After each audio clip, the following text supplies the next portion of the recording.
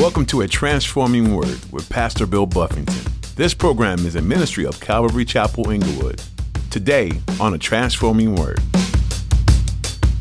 Everybody's going to be camped in a way where they're all focused inward. They're all looking toward the tabernacle. And so I titled this chapter, Jesus at the Center. I couldn't get the Israel Hooten song out of my head. You know, Jesus at the center of it all. This chapter really embodies that. God has them all centered around him. He's the focus. He's the most important thing. Yes, you'll be broken down by tribe, by family, but everybody's attention and focus is going to be on the Lord. Many of us would be quick to agree that some of the Old Testament books can be rather challenging to read. From long genealogies to specified measurements with a system no one uses anymore, our attention often drifts, to say the least. However, as Pastor Bill will teach you in his message today, many of these otherwise difficult details often have hidden treasures. In his study, you'll learn how the arrangement of the camps of Israel allude to a cross with Jesus at the center as the tabernacle.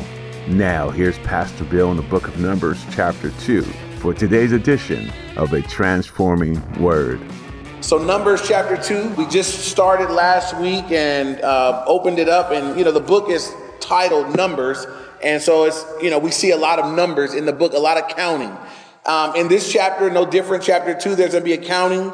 And he's numbered last week, if you guys remember, he had them to number all the men ages 20 and up that were able to go to war. He was getting that number of people together. Who can go to war? What guys can participate in the battle? And so we talked about being numbered, being available, being useful to the Lord. This week, they're going to be broken down by their tribes. How many tribes are there in Israel? 12 tribes. So they're going to be broken down in 4 sets of 3. And we'll look at them as we go through them. A few things I want to look at before we jump right into chapter 2. God's already, like I said, numbered the men 20 and up. And in this chapter, he's arranging the tribes, but he's doing something specific. The tribes are being arranged around the tabernacle. And I want to point that out because if we just read through the chapter, we could miss that. He's going to have them arranging their tribes, east, west, south, north. He's going to have them all laid out around the tabernacle. And the tabernacle, every time the camp of Israel moved, it was to be the centerpiece.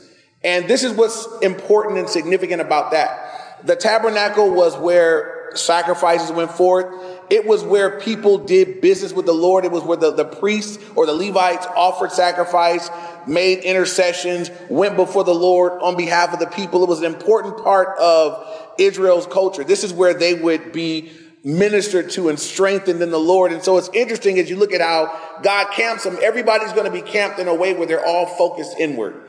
They're all looking toward the tabernacle. And so I titled this chapter, Jesus at the Center. I couldn't get the Israel Hooten song out of my head. Jesus at the center of it all. This chapter really embodies that. God has them all centered around him. He's the focus. He's the most important thing. Yes, you'll be broken down by tribe, by family, but everybody's attention and focus is going to be on the Lord.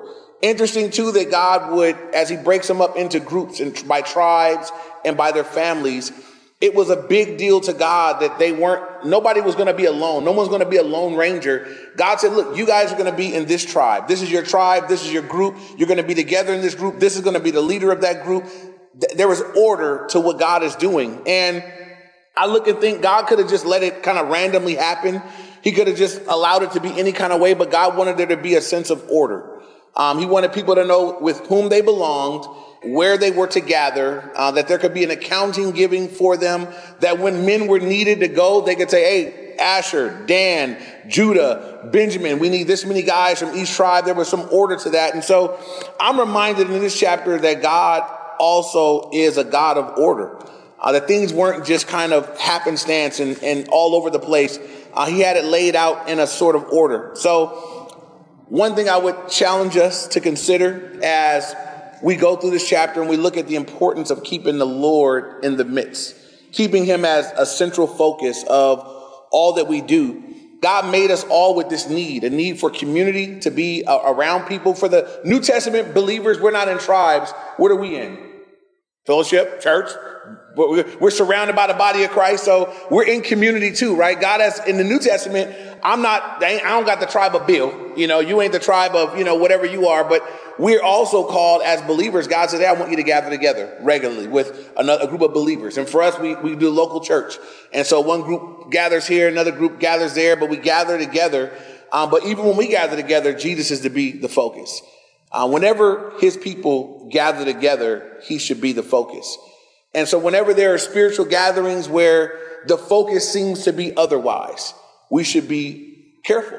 That should be something that kind of sets us off. Wow, this gathering is supposed to be a Christian gathering, a spiritual gathering, but the focus is not, I don't know if we mentioned his name. I don't know if any attention or any focus has gone upon him. He should be the center of focus and attention. So we should be cautious because men have that need in them, a need for community, to gather around, to connect with people. And sometimes what I see take place is that the enemy will provide ways for people to meet needs that God has placed in us in a way that doesn't draw us near to God. We have a need for community, to be a part of it, to be with one another. And instead of gathering around the body of Christ, where the Christ is the center focus, people can find that same sort of community in a sports team. People can find that same sort of community in fraternities and sororities where there's brotherhood and sisterhood and close communion and connections and commitments. The problem is with those things is while you gain this real sense of, unity and camaraderie, Jesus is not the center of it.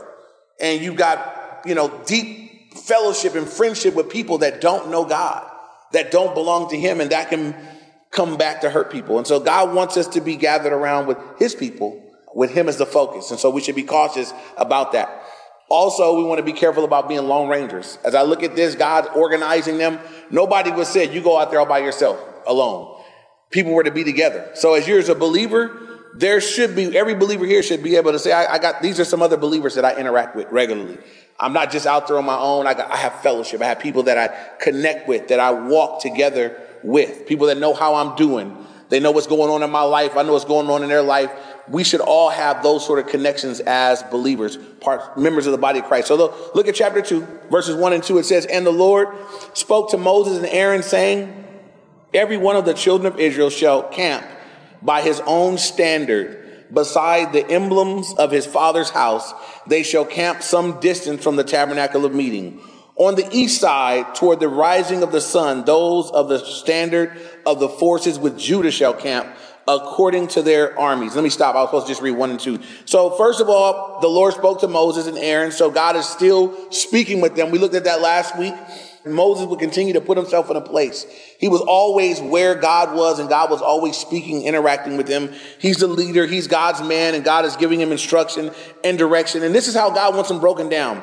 Every one of the children of Israel, so we got the whole people, the group of people, shall camp by his own standard. The standard is going to represent their tribes. And then it says, beside the emblems of their father's houses, it'll be family. So you got the whole of Israel, then you have the tribe, then you have the families, the individual families. And that's kind of how it breaks down. Interesting that each tribe has an emblem or something that would represent it. So real quick, the 4 main tribes that are going to go forth. Judah will be represented by what is Judah represented by? It's represented by a lion of the tribe of Judah. Reuben, represented by a man's head. Ephraim, by an ox or a calf. And Dan, by an eagle. And I won't go all into this, but if you like to dig a little bit, there are people that have kind of taken these emblems and it is kind of interesting that there's some connection that they make. If you look at the 4 gospels, each gospel, they say, presents Christ in a different way. In Matthew's gospel, Jesus is represented as a lion of the tribe of Judah. It's written to the Jews. In Mark's gospel, he's a humble servant, the ox or the calf. In Luke's gospel, his humanity is shown forth. And in John's gospel, he's the God man. His deity is shown forth. And some people see a connection between these 4 emblems here and what we see in the gospels. Also, if you're interested in Revelation 4:7, there's a description there of one of the living creatures that has all 4 of these characteristics. So God wants them separated by Israel, by their own standard, by their father's houses, and each tribe is going to be represented by an emblem. And so look now at verses 3 through 9. And this is how it's going to go too. It's going to be east side, south side, my favorite west side, and then the north side. And so it's going to break down like that. Each side, God's going to lay them out. And so look at verses 3 through 9. It says, on the east side, toward the rising of the sun, those of the standard of the forces with Judah. So before we look at that, I want you to know that they're being given a prominent place. The east is significant. What is this? The sun rises on the east and it sets in the west. Unfortunately, I first learned that from Ice Cube, but it's been verified through, science books and whatnot. The sun rises on the east. So Judah it'll be Judah, Issachar, and Zebulun that are going to be on the east side.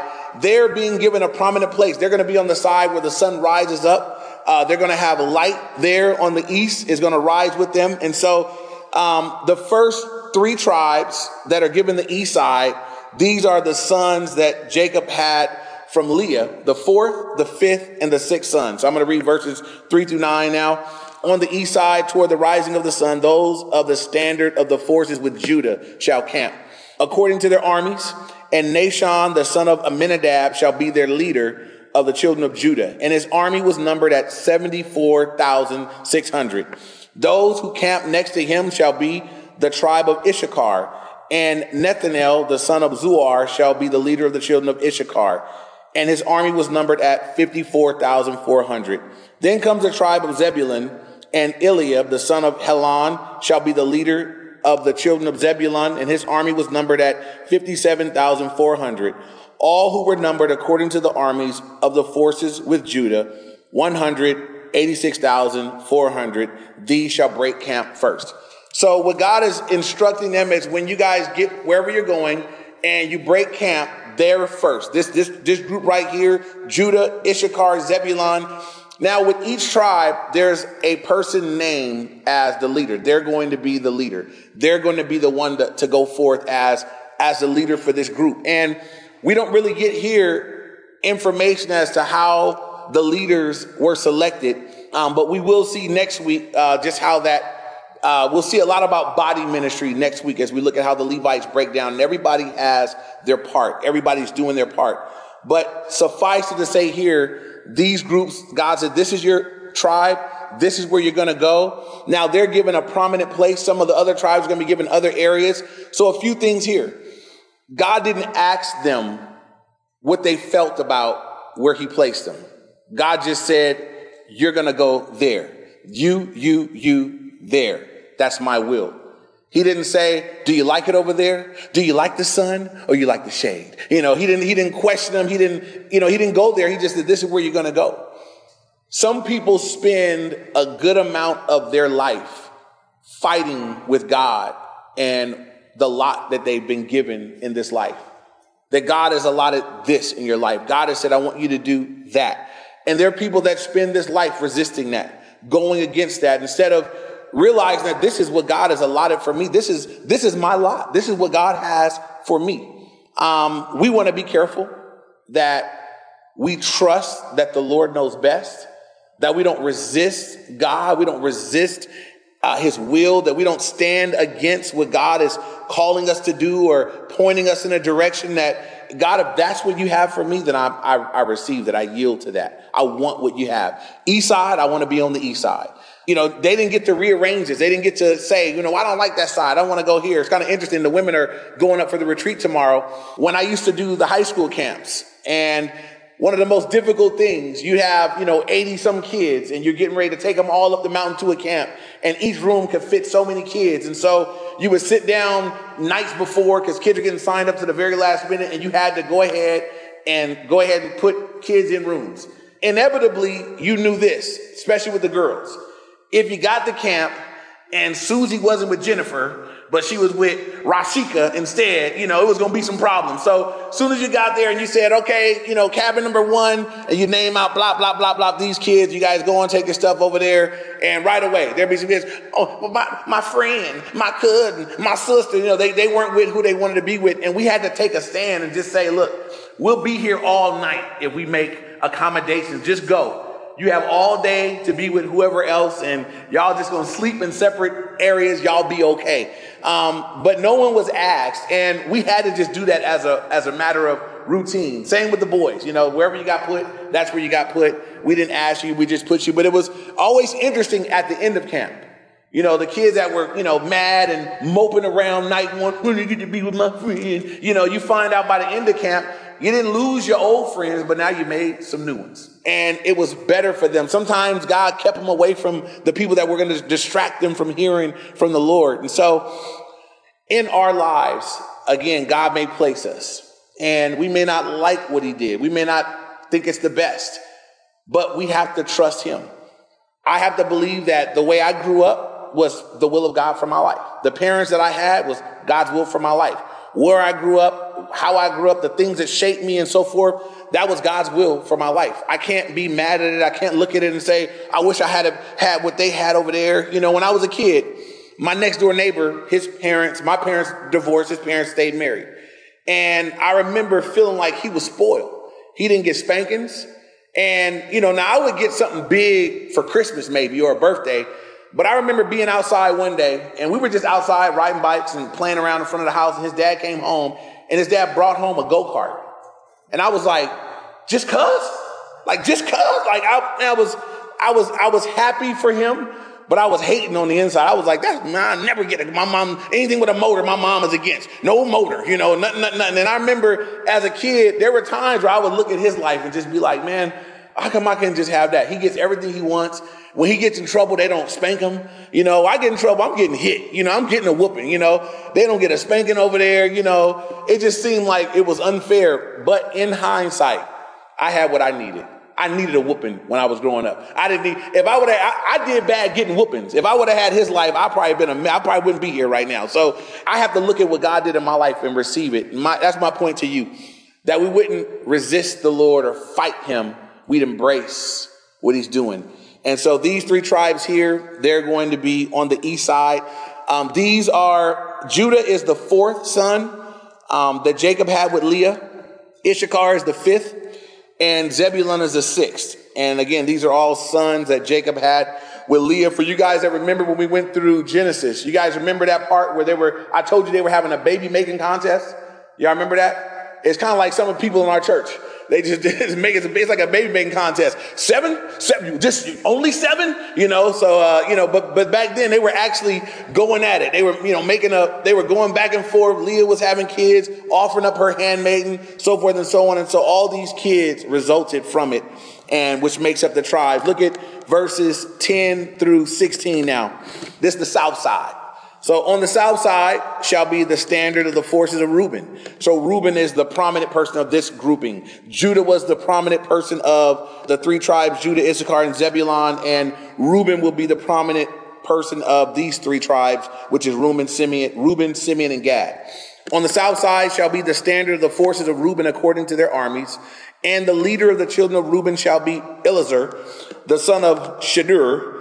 And his army was numbered at 46,500.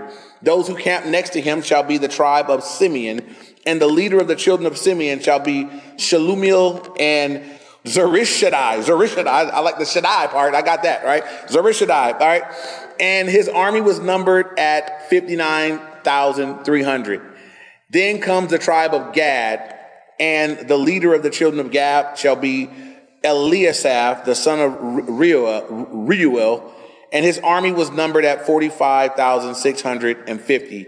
All who were numbered according to their armies of their forces with Reuben, 151,450. They shall be second to break.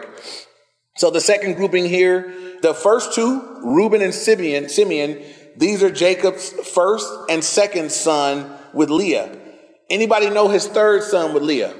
For 1,000,000 points in Bible trivia knowledge. Levi. All right, there we go. Levi. Ding, ding, ding. So she gets, all right, so it's Levi. Levi is not mentioned here. We'll see Levi in verse 17, and we'll see Levi at the end. Levi is not mentioned for a reason will be explained later, but Levi is the third. So the first son Jacob had with Leah is Reuben. The second is Simeon.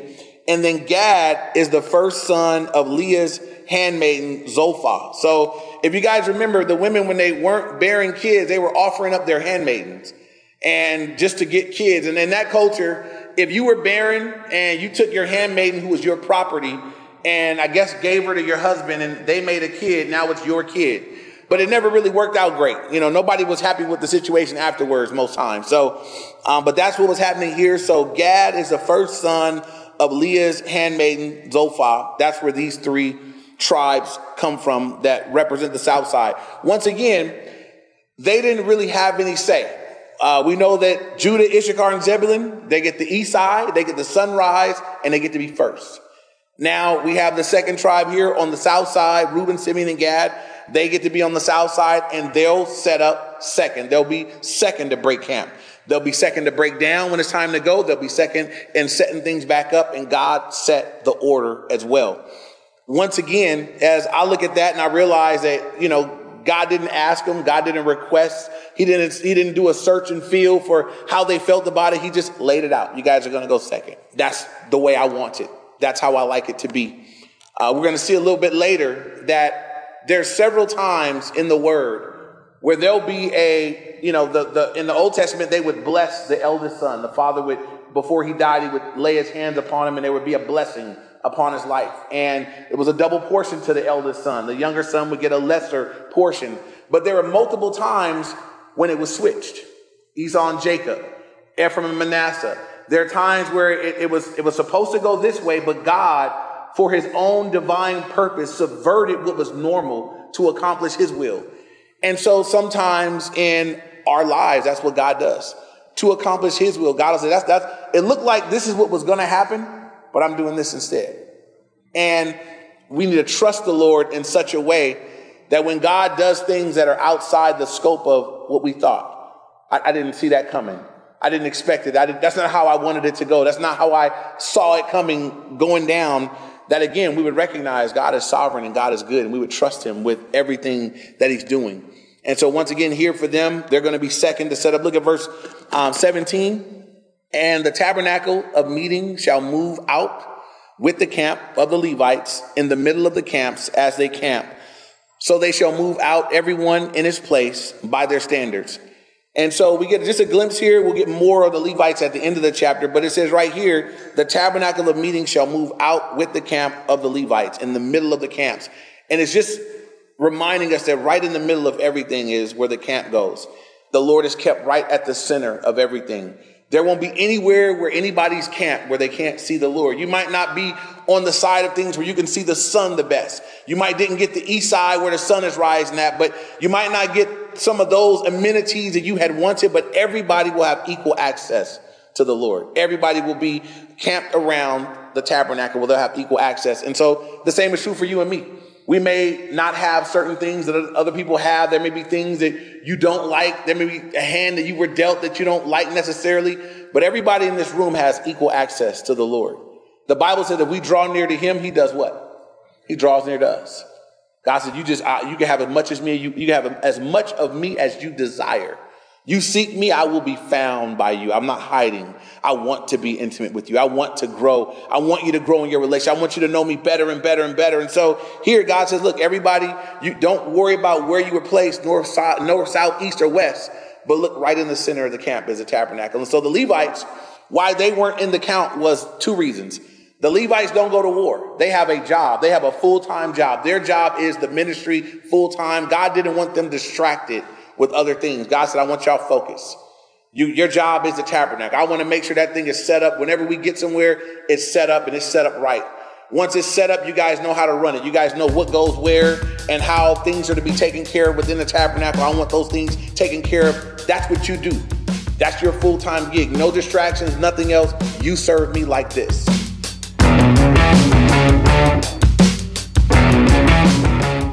That's all we have time for today on A Transforming Word. Thanks for tuning in. Pastor Bill Buffington has been teaching through the book of Numbers, and we pray that it's been eye-opening for you. In this book, you see how God dealt with sin and disobedience in the Israelite camp, but you also get a sense of how God delights in obedience and a soft heart. The people then were no different than people today. It's all human nature, plagued with the curse of sin. But God didn't leave their side, and he remains by your side today. So if you're ever in doubt about God's goodness, faithfulness, or steadfastness, Be reminded that God cares about you, loves you, and is there for you. We hope you continue to learn more from the book of Numbers, and we encourage you to read ahead on your own. If you're interested in listening to additional teachings from Pastor Bill, you can find them on our website at calvaryinglewood.org. We'd be happy to meet you too. If you live in the Inglewood area or happen to be passing through, come join us for worship this weekend. You can get service times and location information at calvaryinglewood.org. You'll even find links to stream our services if you're unable to be with us in person. Then you can catch up on previous messages online. That website again is calvaryinglewood.org. Before you go, we want you to know that we're grateful to have you as part of our listening audience, and we pray you continue to look to Jesus. Thanks again for joining us, and be sure to catch our next edition of A Transforming Word.